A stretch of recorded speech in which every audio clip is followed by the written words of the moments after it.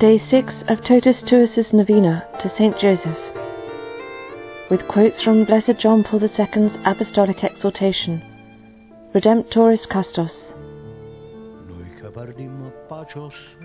In the course of that pilgrimage of faith which was his life, Joseph, like Mary, remained faithful to God's call until the end. While Mary's life was the bringing to fullness of that fiat first spoken at the Annunciation.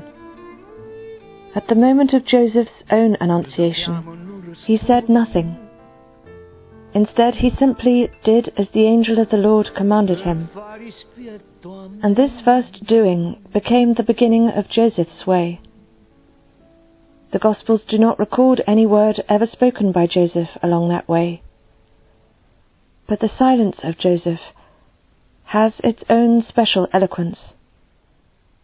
For thanks to that silence, we can understand the truth of the Gospel's judgment that he was a just man. One must come to understand this truth, for it contains one of the most important testimonies concerning man and his vocation. Through many generations, the Church has read this testimony with ever greater attention and with deeper understanding, drawing, as it were, what is new and what is old from the storehouse of the noble figure of Joseph.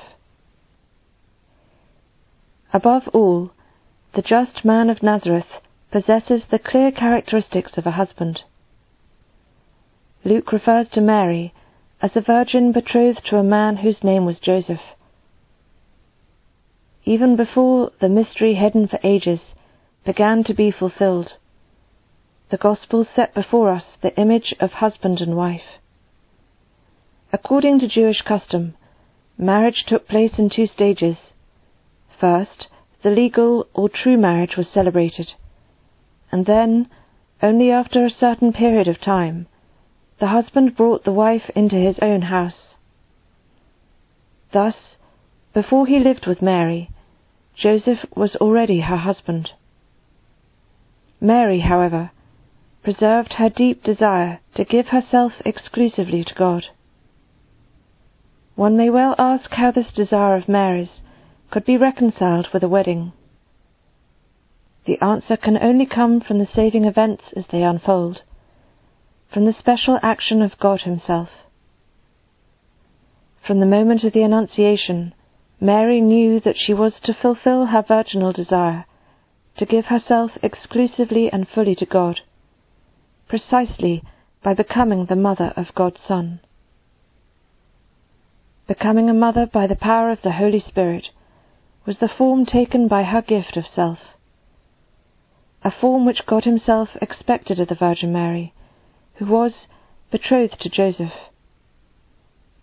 Mary uttered her fiat. The fact that Mary was betrothed to Joseph was part of the very plan of God. This is pointed out by Luke, and especially by Matthew. The words spoken to Joseph are very significant. Do not fear to take Mary your wife, for that which has been conceived in her is of the Holy Spirit.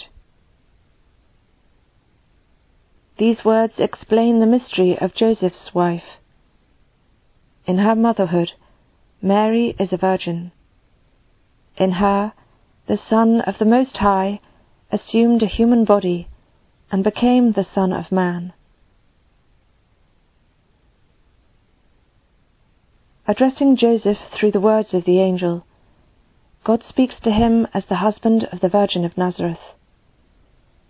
What took place in her through the power of the Holy Spirit also confirmed in a special way the marriage bond which already existed between Joseph and Mary.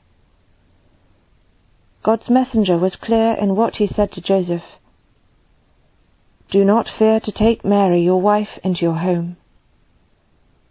Hence, what had taken place earlier, namely Joseph's marriage to Mary, happened in accord with God's will, and was meant to endure. In her divine motherhood, Mary had to continue to live as a virgin, the wife of her husband. In the words of the Annunciation by night, Joseph not only heard the divine truth concerning his wife's indescribable vocation, he also heard once again the truth about his own vocation. This just man, who, in the spirit of the noblest traditions of the chosen people, loved the Virgin of Nazareth, and was bound to her by a husband's love, was once again called by God to this love. Joseph did as the angel of the Lord commanded him. He took his wife into his home. What was conceived in Mary was of the Holy Spirit. From expressions such as these, are we not to suppose that his love as a man was also given new birth by the Holy Spirit? Are we not to think that the love of God, which has been poured forth into the human heart through the Holy Spirit, moulds every human love to perfection? This love of God also moulds, in a completely unique way, the love of husband and wife, deepening within it everything of human worth and beauty, everything that bespeaks an exclusive gift of self, a covenant between persons, and an authentic communion according to the model of the Blessed Trinity. Joseph took his wife, but he knew her not, until she had borne a son.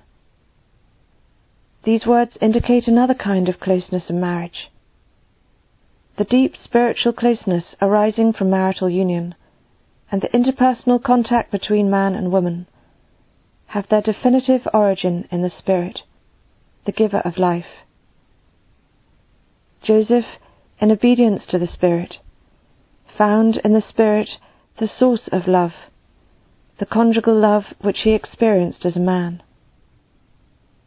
And this love proved to be greater than this just man could ever have expected within the limits of his human heart.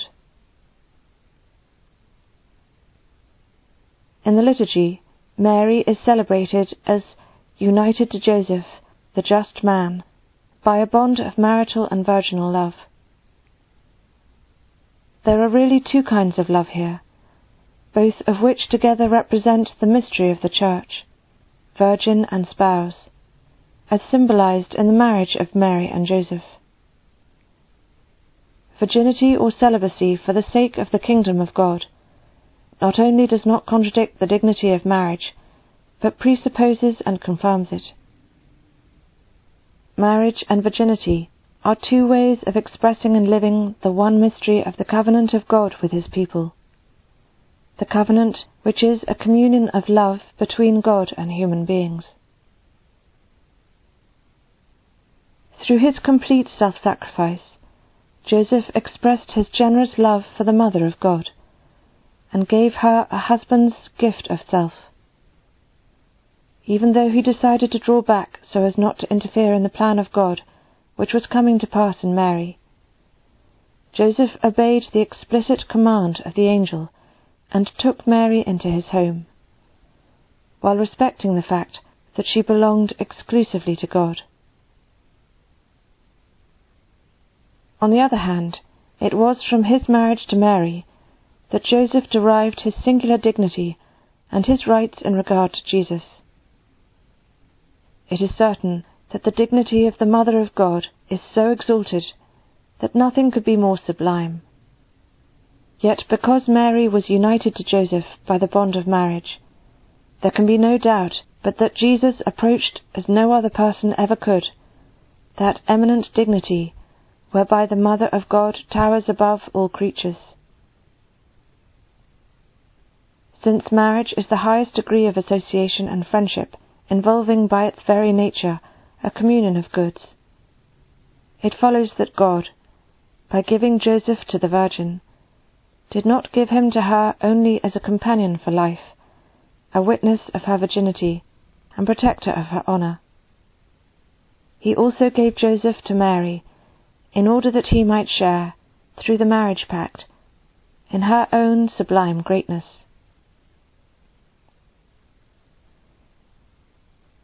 This bond of charity, was the core of the Holy Family's life, first in the poverty of Bethlehem, then in the exile in Egypt, and later in the house of Nazareth.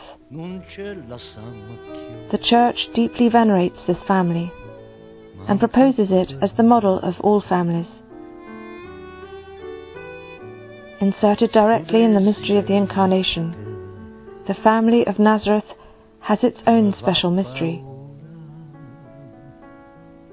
And in this mystery, as in the Incarnation, one finds a true fatherhood. The human form of the family of the Son of God, a true human family, formed by the divine mystery. In this family, Joseph is the father. His fatherhood is not one that derives from begetting offspring, but neither is it an apparent or merely substitute fatherhood. Rather, it is one that fully shares an authentic human fatherhood and the mission of a father in the family. This is a consequence of the hypostatic union, humanity taken up into the unity of the divine person of the Word Son, Jesus Christ. Together with human nature, all that is human, and especially the family, as the first dimension of man's existence in the world, is also taken up in Christ. Within this context, Joseph's human fatherhood was also taken up in the mystery of Christ's incarnation.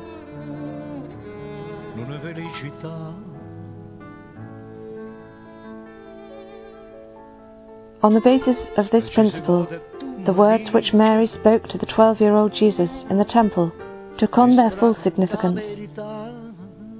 Your father and I have been looking for you. This is no conventional phrase. Mary's words to Jesus show the complete reality of the Incarnation present in the mystery of the family of Nazareth. From the beginning, Joseph accepted with the obedience of faith his human fatherhood over Jesus.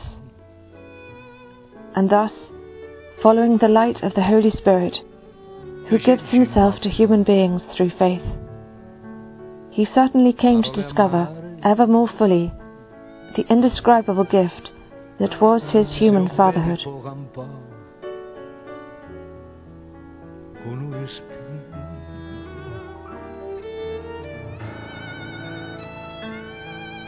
Let us pray. May Saint Joseph, whom the Christian people invoke with trust, always guide the steps of God's family. May he especially help those who carry out the role of physical or spiritual fatherhood. May Mary, Joseph's virginal wife and mother of the Redeemer, accompany our prayer and intercede for us.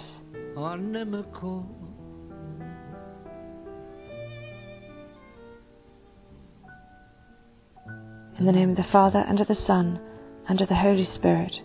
Amen.